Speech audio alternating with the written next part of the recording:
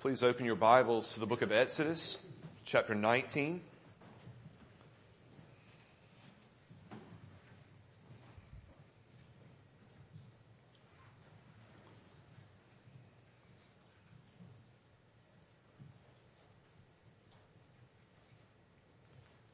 We're continuing our study in the book of Exodus. We've now reached the 19th chapter. We're going to look today at the first 8 verses, probably more particularly the first 6, but first 8 verses of chapter 19. So if you'll read there with me. On the third new moon, after the people of Israel had gone out of the land of Egypt, on that day they came into the wilderness of Sinai. They set out from Rephidim and came into the wilderness of Sinai, and they encamped in the wilderness. There Israel encamped before the mountain. While Moses went up to God, the Lord called to him out of the mountain, saying, "Thus you shall say to the house of Jacob, and tell the people of Israel, you yourselves have seen what I did to the Egyptians, and how I bore you on eagle's wings, and brought you to myself. Now therefore, if you will indeed obey my voice, and keep my covenant, you shall be my treasured possession among all peoples, for all the earth is mine. And you shall be to me a kingdom of priests and a holy nation. These are the words that you shall speak to the people of Israel." So Moses came and called the elders of the people and set before them all these words that the Lord had commanded him. All the people answered together and said, "All that the Lord has spoken, we will do." And Moses reported the words of the people to the Lord. Let's pray. Dear Heavenly Father, we again ask that you would open your word to us, that you would give us understanding of the truths that are contained therein, and that you would be glorified in the preaching of the word. We pray in Christ's name. Amen. So we have in this passage Moses and the people making it to Sinai, or in the wilderness in the area of Sinai. And it speaks of Moses going up to the mountain. Verse 3, while Moses went up to God, that will be repeated 4 times in this chapter. We're only seeing one of those, but it will be repeated again and again. So this is kind of setting the stage for what's going on here. They made it to Sinai, and Sinai is the place in which they're going to meet God. Moses in particular, the people more broadly. But as we look at this, Moses is really returning to where he first met God. If you remember the burning bush, Exodus 3:12. God says to Moses out of the burning bush, "But I will be with you, and this shall be the sign for you that I have sent you. When you have brought the people out of Egypt, you shall serve God on this mountain." And so as we see this, we see a fulfillment of God's promise. God has told them told Moses that the people of Israel will leave Egypt and that they will gather together and that they will worship God at this mountain. The very same place where he had met God before. Moses knew where to take the people, but I want you to see as well that God has kept his promise. And that's important because we see here the beginning of the Mosaic covenant. God's covenant with Moses and the people through Moses. And so we have a reminder going into this, God keeps his promises. And then what we see in the rest of the passage really is the beginning of God giving new promises. What he will do for his people, what they should do. And really the beginning of a new covenant, which we haven't seen a covenant since the Abrahamic covenant. Now God's reestablishing covenant with his people. So I want to start looking at verses 1 through 4. At the covenant, really introduction, the beginning of the covenant and how that comes about. If you look at verse 3, we see there in the second half of the verse, the beginning of what would be a formal covenant. And maybe I should just pause here and explain what do we mean when we talk about a covenant? Well, a covenant is an agreement that's made between a lord and a vassal. And the vassal usually represents larger people, as does the lord.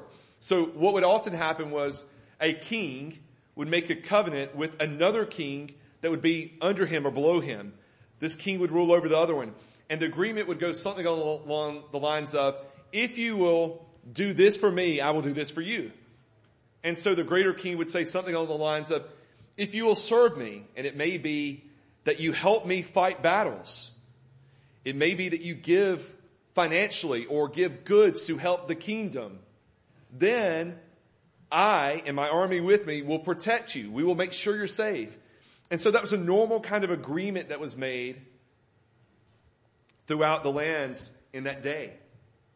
And often this would be sealed in blood. And what that would mean is, if one of us breaks this, we should be put to death. May we die if we break this. If you think of the marriage covenant, till death do us part, I think carries with it not just the meaning of we depart from one another at death, but the covenant idea that should we break this covenant, we're deserving of death. And so here's this covenant agreement that he's beginning to make with his people. And he follows the typical pattern in verse 3.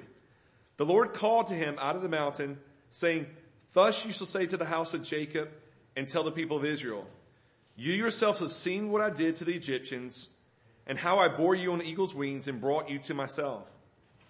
Now therefore, if you will indeed obey my voice and keep my covenant, you shall be my treasured possession among all peoples, for all the earth is mine.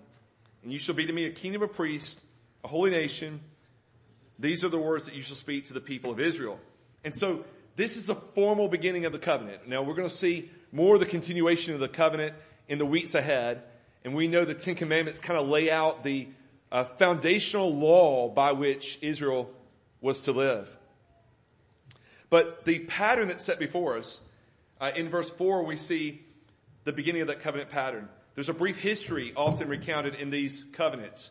Here's the history of our relationship. Remember what I did for you. It could even be negative. Remember how you rebelled against me in the past. But there's a recounting of history. And so God says, remember what I did for you when I brought you out of Egypt, and how I bore you on eagle's wings and brought you to myself. Right then, after that, the brief history of the past relationship, we see the future requirements in verses 5 and 6. What does God, the Lord, expect from you? And so he lays that out in verses 5 and 6. If you will obey my voice, if you will keep my covenant. So those are the requirements upon Israel. And then we see also the promises that are made by God for his people. How he will take care of them. And we're going to talk more about that in the next point. But for now, let's look at this introduction that he gives. The brief history of the relationship, what God has done for them. He says in verse 4, he bore them on eagle's wings and brought you to myself. Well, this is probably not a picture we're very familiar with, but the idea is eagles will have their eyrie, their nest up on a high point, maybe a cliff, something like that. And when the babies begin to try to fly, they're not always successful. That's not so big a deal when you think of a bird in your tree, but when you're talking about an eagle that could be thousands of feet up, that's dangerous. And so the bird tries to fly, it's unsuccessful. The mother eagle will swoop down and actually catch them on her wings and bear them back up to the nest, to safety. And so that's a picture that's given to us of how God cared for them. They were in a very dangerous place in Egypt, being mistreated. And time again, God's rescued them. The Egyptian armies after them. And God leads them through the Red Sea and destroys the Egyptian army. And so God has cared for them, this loving care of a mother bird. But we can imagine, we know the care that a mother has for her child. God is saying, you're my children, and I've cared for you in that kind of way. Remember this as you think about this covenant. Do not forget that I have been a father to you. I've cared for you. I've brought you along. Deuteronomy 32 verses 10 through 12 uses a similar picture. Speaking of this, it says that he found him in a desert land and in the howling wastes of the wilderness. He encircled him. He cared for him. He kept him as the apple of his eye. Like an eagle that stirs up its nest, that flutters over its young, spreading out its wings, catching them, bearing them on its pinions, the Lord alone guided him. No foreign God was with him. The hymn he's speaking of is Jacob. It's Israel, the nation. And so we see how God cared for them. He found them in a desert land. He protected them in this waste of wilderness, encircled them, cared for them, kept them as the apple of his eye, which probably has a correlation to what we're going to see in a minute of his treasured possession. And so we see God's care. And what does God do? He doesn't just bear them up on eagle's wings. It says that he brought them to himself in verse 4. I bore you on eagle's wings and I brought you to myself. I think as we begin to understand this, that the idea of God bringing them to himself is greater than the concept of him bringing them to Sinai or ultimately to the promised land. God is bringing them to himself to meet with him, to be in his presence, to have relationship with him. As we think about this concept, I've said this already in our study of Exodus, but I want to remind you again, what is being accomplished here? What's the big picture? Maybe remember the beginning of, or the cover for your bulletin. From bondage to glory. What is it that God is doing? Well, Adam and Eve had relationship with God in the garden. They walked with him. They talked with him. There was communion and fellowship with the holy sovereign God. And then sin happened. They sinned and were cast out of the garden. And so the relationship was, at the best, I'd say, hindered. It was broken. It was damaged. God continued to have relationship with Adam and Eve after the fall.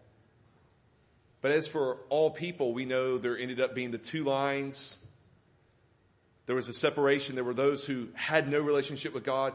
But my question is, what have we longed for as a people ever since the fall? God's word, I think, makes it clear that our longing is for a relationship with God. We long to be with God again.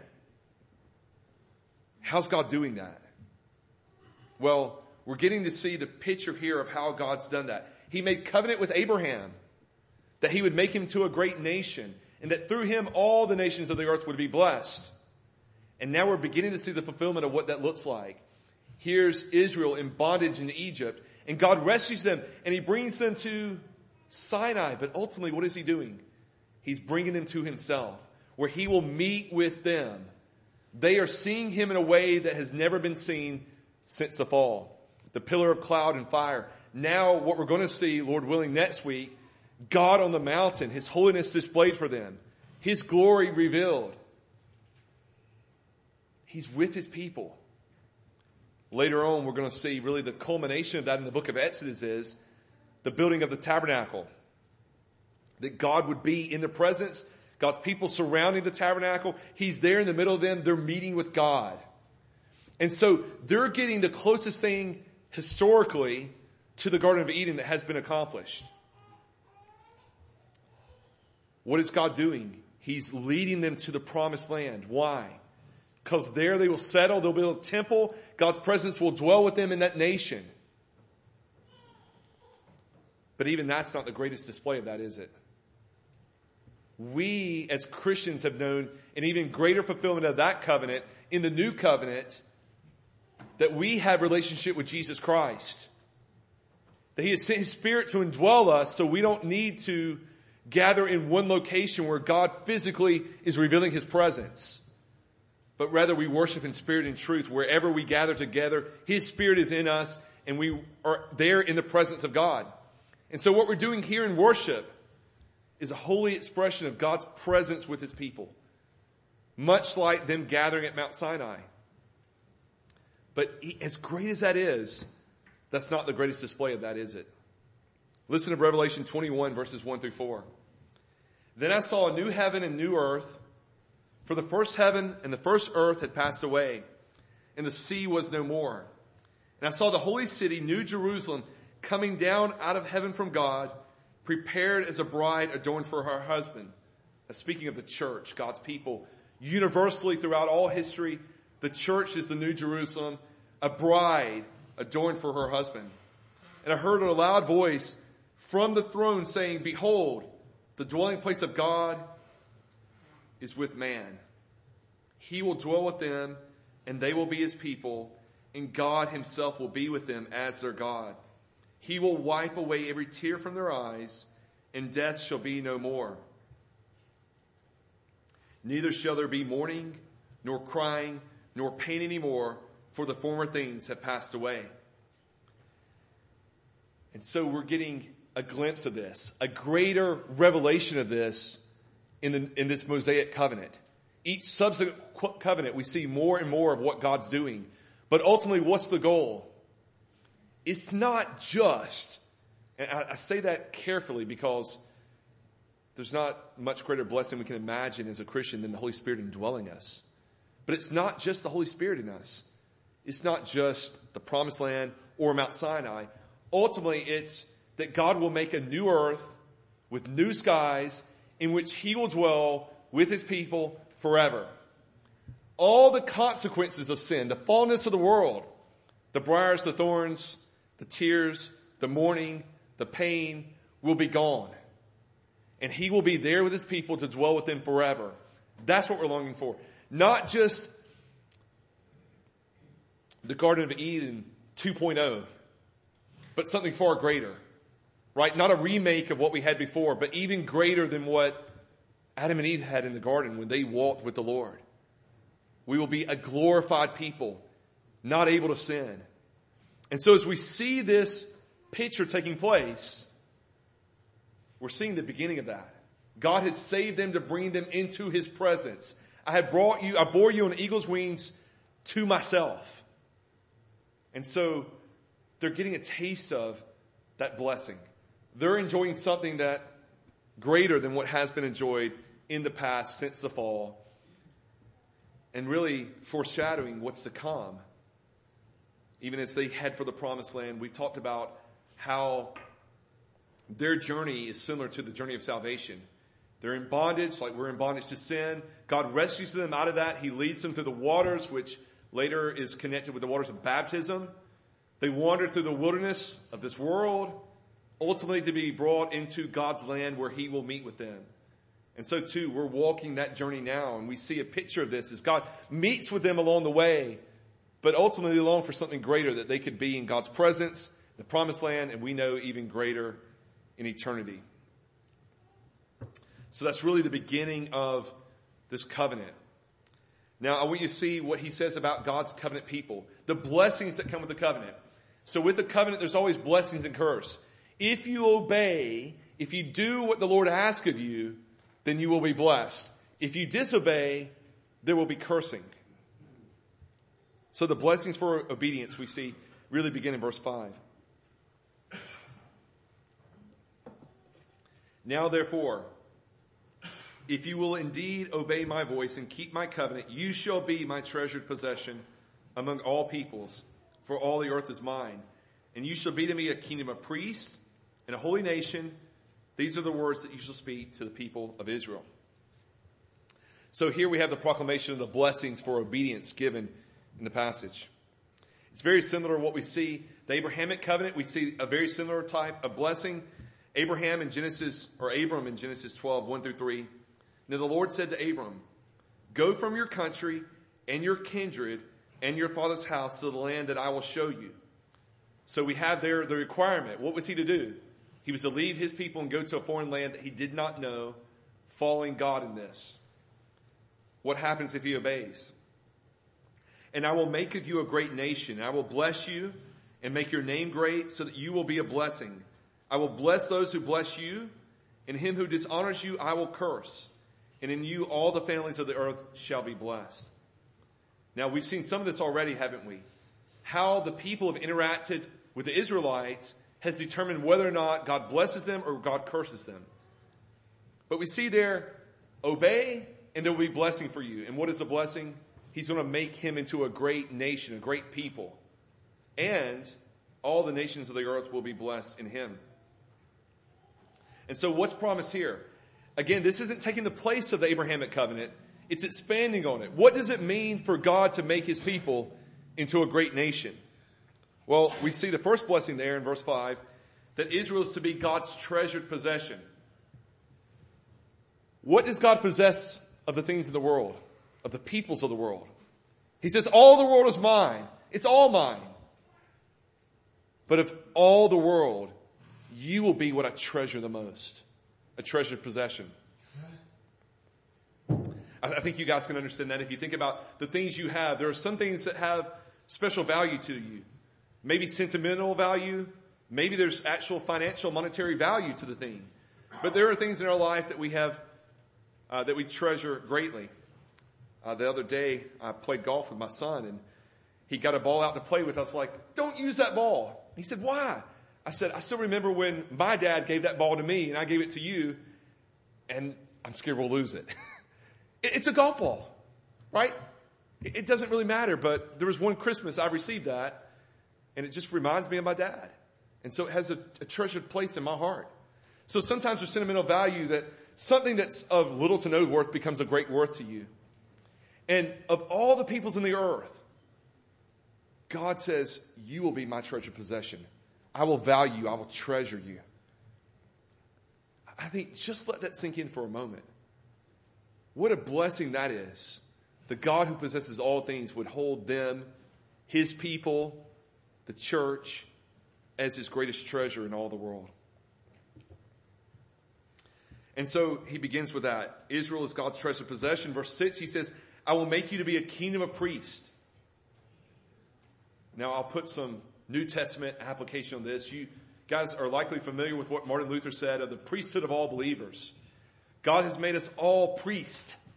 Now what does that mean? Well, first it doesn't mean that we should all be called fathers or have some holy reverence from one another, right? It's not the Catholic view. I think they've twisted the understanding of what it means to be a priest. What was the role of the priest in the Old Testament? When the Old Testament, the priests were the ones that would bring the sacrifice to God.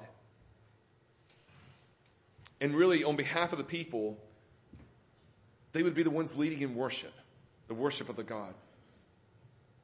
And so, listen to God's word here. All are anointed. We see in Exodus 24, verses 7 through 8.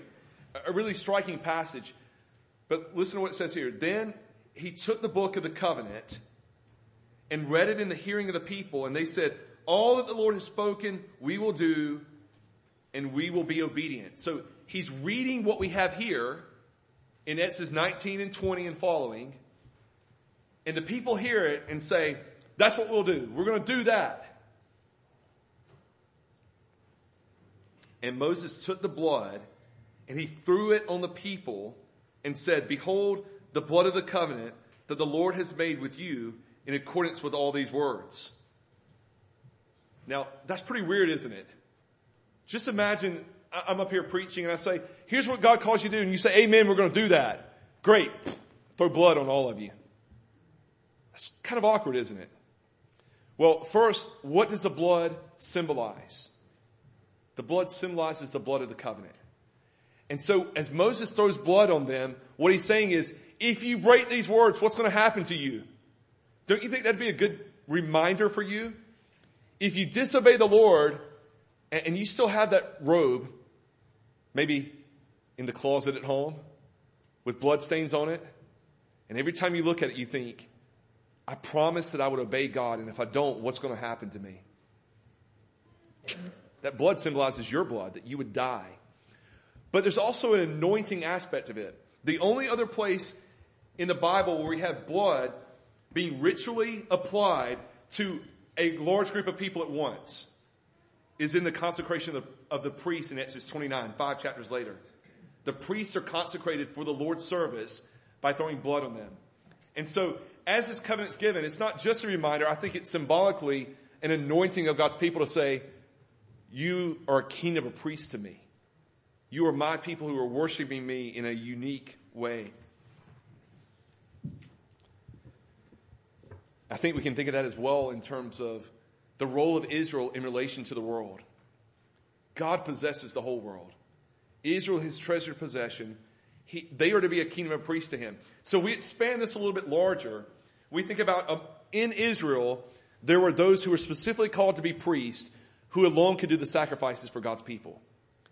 Yet they are a kingdom of priests. The whole nation is a kingdom of priests in the world. So what is the role of Israel as a people in relation to the world? they are relating to God on behalf of the world. They are the ones that are sacrificing to God, that are worshiping God as a message to the world around them. They represented the world and Israel. They represented the Lord to the world. And just like Israel would represent the world to God. So it went two ways. They modeled for the world, this is what it's like to be a part of God's people. This is what God is like. And they also set before God the world. I mean, they intervened on behalf of the world. They were to be the means by which the world was to be reached. The nations were to reach the gospel through God's people. In Abraham's descendants, all the nations of the earth would be blessed. And so, a fulfillment of the Abrahamic covenant. They are to be priests to the world around them. They are a special people set apart for God. In John 4:22, Jesus says, salvation is from the Jews. And we know it's ultimately from God, but what he's saying is, it's going out from the Jews to the world around them. And so, therefore, to do this, we see the next thing he says, not just that they will be a kingdom of priests, but that they will be a holy nation in verse 6. Of all the peoples of the earth, they are set apart to be treasured by God, to be loved by God, but also the idea of setting apart is that idea of holiness. Right? Certain things would be set apart to be holy.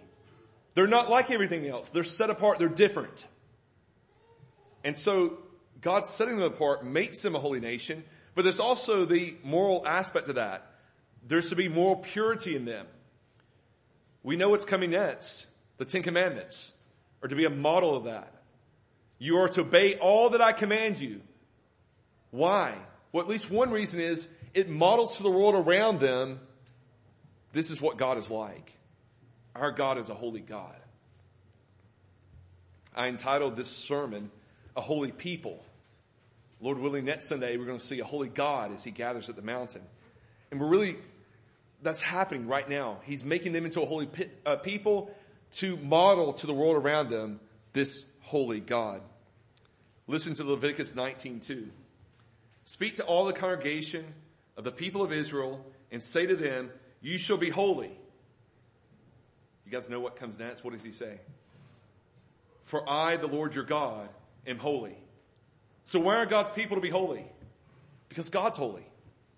Why does that matter? Because we, like they, model to the world around us what it means to be part of God's people. Or we could say, what our God is like. We're showing the world around us what our God is like. As we think about this, this really is a preface to the Ten Commandments. It's preparing the way for what's to come in the Ten Commandments. Tim Chester said this. He said the Ten Commandments were missional. They were given to shape the life of Israel so that as a nation they displayed the goodness of God.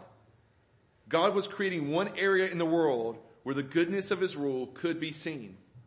His people were his prototype, his working model, his proof of concept. And as he says that, he's not saying that this was one form and he was going to do it differently. What he's saying is he's modeling in Israel what he will accomplish through Christ in his church. They were to be the model of what it's like to be a holy people, a foretaste of what God will do in Christ. And so they were to be holy. And we see as well in this that he's rescued them or saved them for his glory. They are to bear or take to the world his glory. Now, how does all this apply to us? A few points of application as we consider this. One, I want you to understand that, well, let me just ask, we see in this passage, look at verses 7 and 8. So Moses came and called the elders of the people and set before them all these words that the Lord had commanded him.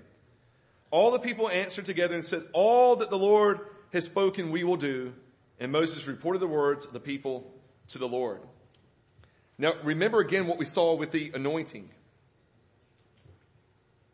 He took the book of the covenant and read it in their hearing. And they said, all that the Lord has spoken we will do.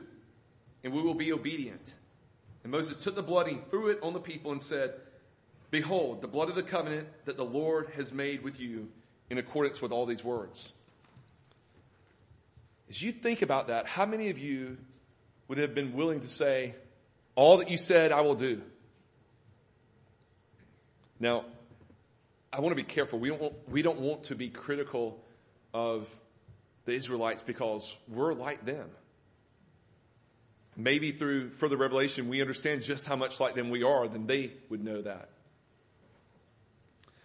But here's Moses saying, here's what God commands of you. And at this point, he would have read the entire book of the covenant, which included the Ten Commandments. So if I just limited it to the Ten Commandments and said, God calls you to obey, and if you disobey at one point, he's going to kill you. I don't know about you guys, but you remember if you've ever bought a house at the mortgage table, you sign the papers and they give you the stack. Sure, you know what I'm talking about. They give you a stack of 60 pages or whatever, and you got to sign your name about that many times. And you begin to think, what am I doing? What have I signed up for? What are the consequences if I can't pay this? If we think that's scary, or children, if your parents say you're going to have discipline if you disobey, and you know you don't want that discipline. But God's saying, here's the blood that's going to be your blood should you break my covenant. And they're like, yeah, we'll do that. Sure, this sounds great. Right? I think sometimes we look at the benefits. We want to be a kingdom of priests, a treasured possession of the Lord, his holy people, without thinking through what's that going to mean. Or I could ask it this way. How did Israel do at this? Did they obey the commandments? The people that are making this commitment today die without ever getting into the promised land. God doesn't allow them in because of their disobedience. And so they don't realize it at this point, but this commitment they just made, they're going to fail it miserably. Just like we do. None of us can obey the Ten Commandments perfectly. All of us fell in that. We're going to see that as we look at the Ten Commandments in weeks ahead. But listen to Revelation 5, 9 through 10. And they sing a new song saying, worthy are you to take the book and to break its seals. For you were slain and purchased for God with your blood men from every tribe and tongue and people and nations. And you have made them a kingdom of priests to our God, and they shall reign on the earth. And so these people were to be a witness to the whole earth. And they do a lousy job of it. And they fail. And it happens over and over again. And so God sends the Davidic covenant. And the people fail in keeping the Davidic covenant. And ultimately, even the Israelites in the promised land are exiled from the land. They're kicked out because of their failure to obey. Ultimately, their idolatry, their worship of false gods, they're kicked out. Later, God brings back a remnant. But in the succeeding months, years, they too turn away. And Christ comes, and it seems as though in all Israel there are a few who are looking for his coming. They're still longing for the Messiah. But Christ comes and he perfectly fulfills the covenant. We could spend a long time looking at this, how he, in many ways, lived out what the Israelites went through. As a child, he went into Egypt. He was brought out of Egypt back. He wandered in the wilderness for 40 days, symbolizing the 40 years. He was tempted by the devil and yet never sinned. And so our hope is not that we're going to obey God's commandments perfectly. What makes us a kingdom of priests, what makes us a holy nation is Christ has fulfilled the covenant for us on our behalf. That we put our trust in Jesus Christ and his righteousness counts as ours. That's our hope. And so can we make this commitment today? Can we say, God, I will obey your commandments? Yeah, we can. Even though we know we're not going to do it perfectly. Why? Because Christ is my obedience. Christ has done it. That doesn't get me off the hook. I'm still to obey. But when I fail, I know, one, I have forgiveness in Jesus Christ. And two, I have his perfect obedience credited to my account. And so Christ fulfills this for us. Likewise, I hope you saw in Revelation 5, they are to be a witness to the nations around them. Ultimately, God brings the nations in. And how does he do it? to the blood of the Lamb. You were slain and purchased for God with your blood men from every tribe and tongue and people and nation. I'm not sure what this is going to look like. I lean toward it not being universal in terms of every single person on the face of the earth will be saved. But listen to what it says. You purchase men from every tribe. Every individual tribe, whatever that might look like. Even in Israel, they were broken up into their tribes, their nations, their families. So tribe could be as small as familial units, families. In every tongue. The tongue just means language. So every individual language, dialect in which the gospel cannot penetrate from one to the other, God will ultimately penetrate that, and there will be some sustainable witness among those people in that language that know the Lord and trust in Him. And people and nation, those are probably larger, wider categories. But I think together, what does it make? It makes it clear that there's going to be no people group that will be unreached with the gospel. There will be some people saved among every people group by the blood of the Lamb. They are purchased for God by Christ's blood. And so Jesus accomplishes what Israel was made for, what the church was ultimately made for. And what does He do after He purchases them? He says, and you have made them a kingdom and priests to our God, and they shall reign on the earth. So I want you to see the ultimate fulfillment of this passage, that God will make them a treasured possession and a kingdom of priests, isn't ultimately in the nation of Israel. The ethnic people. God has a remnant, a faithful remnant within Israel. And ultimately we see it's the church universal throughout all time, throughout all nations. Those who are saved become to Him, His kingdom, His priests, to be with Him in His presence forever. So that was just point one of the application. Praise God for Christ and how He fulfills what's being set out for us here, because they don't obey the covenant and we don't obey the covenant. Secondly, in light of all that we've seen in Sunday school, what we've been looking at, I thought about what is our identity in Christ? Who are we in Jesus Christ? What does this passage teach us about who we are today as Christians in Jesus Christ? Well, hopefully we saw those three realities that He promises in the covenant, which they break and don't deserve, which we break and don't deserve, but Christ has fulfilled the covenant, and so the covenant blessings are ours if you've trusted in Jesus Christ. In Christ, we receive the promises. And so what does that mean?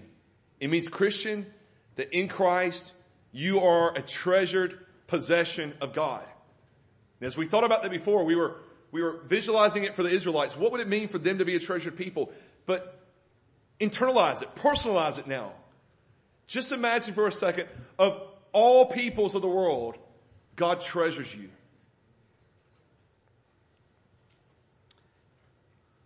We are a priest for His kingdom. Again, what does this mean? It doesn't mean that He's dissolved the office of elder. There's still that office, still that distinction. But we are to be a witness to the world around us. We're to take the gospel to the world around us. We're to be those who worship God now in spirit and truth. Each one of us can take our prayers to God, not needing an intercessory, because Christ intercedes for us. And then thirdly, we're to be a holy people in Christ. He has made us holy. He has set us apart. His Spirit is working in us to put to death sin, but He also calls us to holiness. Be holy, for God is holy. And as we think about who we are and what the message is for the world, my third point is that the world sees the church and not the invisible God. Our world doesn't see the invisible God. They see His power. It's revealed in His creation, but we don't see God. What do they see? They see the church. And so we're to be a visible witness of the character, the person of God. Think of the idea of priest and holy. Revelation 1:6. To Him who loves us and has freed us from our sins by His blood and made us a kingdom, priest to His God and Father, to Him be the glory and dominion forever and ever. Amen. Now, just in case you were wondering, I read before Revelation 5:10. So there's two places there that says He's made His people to be a kingdom of priests. As we think about that identity and tie it all in together, listen to 1 Peter 2, 9 through 10. But you, speaking of the church, are a chosen race, a royal priesthood, a holy nation. What do you think Peter has in mind there? Is there any possibility he has in mind anything other than this passage? You are a chosen race. God is, all the peoples are mine. All the earth is mine. But you are my treasured possession. So to the church, Peter says, you are a chosen race, a royal priesthood, a holy nation. Royal priesthood even brings in the idea of kingdom, a king, priesthood. A people for his own possession, that you may proclaim the excellencies of him who called you out of darkness into his marvelous light. Once you were not a people, but now you are God's people. Once you had not received mercy, but now you have received mercy. This is what he says at the church as we think of what's true of Israel. They weren't a nation. God made them a nation and brought them out of darkness into his marvelous light. So too, that's true for us. And I would say even to a greater degree as we understand those blessings in Christ. And what was the purpose though? That you may proclaim the excellencies of him who called you out of darkness into his marvelous light. Why, if you are a Christian here today, why has God chosen you among all the peoples of the earth? Why has he made you a treasured possession? A priesthood, a royal priesthood, a holy people. That we may proclaim to the world around us the excellencies of him who's brought us out of darkness into his marvelous light. It's so that we may be a proclamation of this to the world around us. What does it mean then for the Christian who is silent? Who doesn't proclaim these things? Well, one, it's not what you were saved for. That's not what God has worked salvation in you for. But secondly, I think, have we really understood the blessings of being brought out of darkness into his marvelous light? Do we not need to contemplate more on the gospel? What it means for us?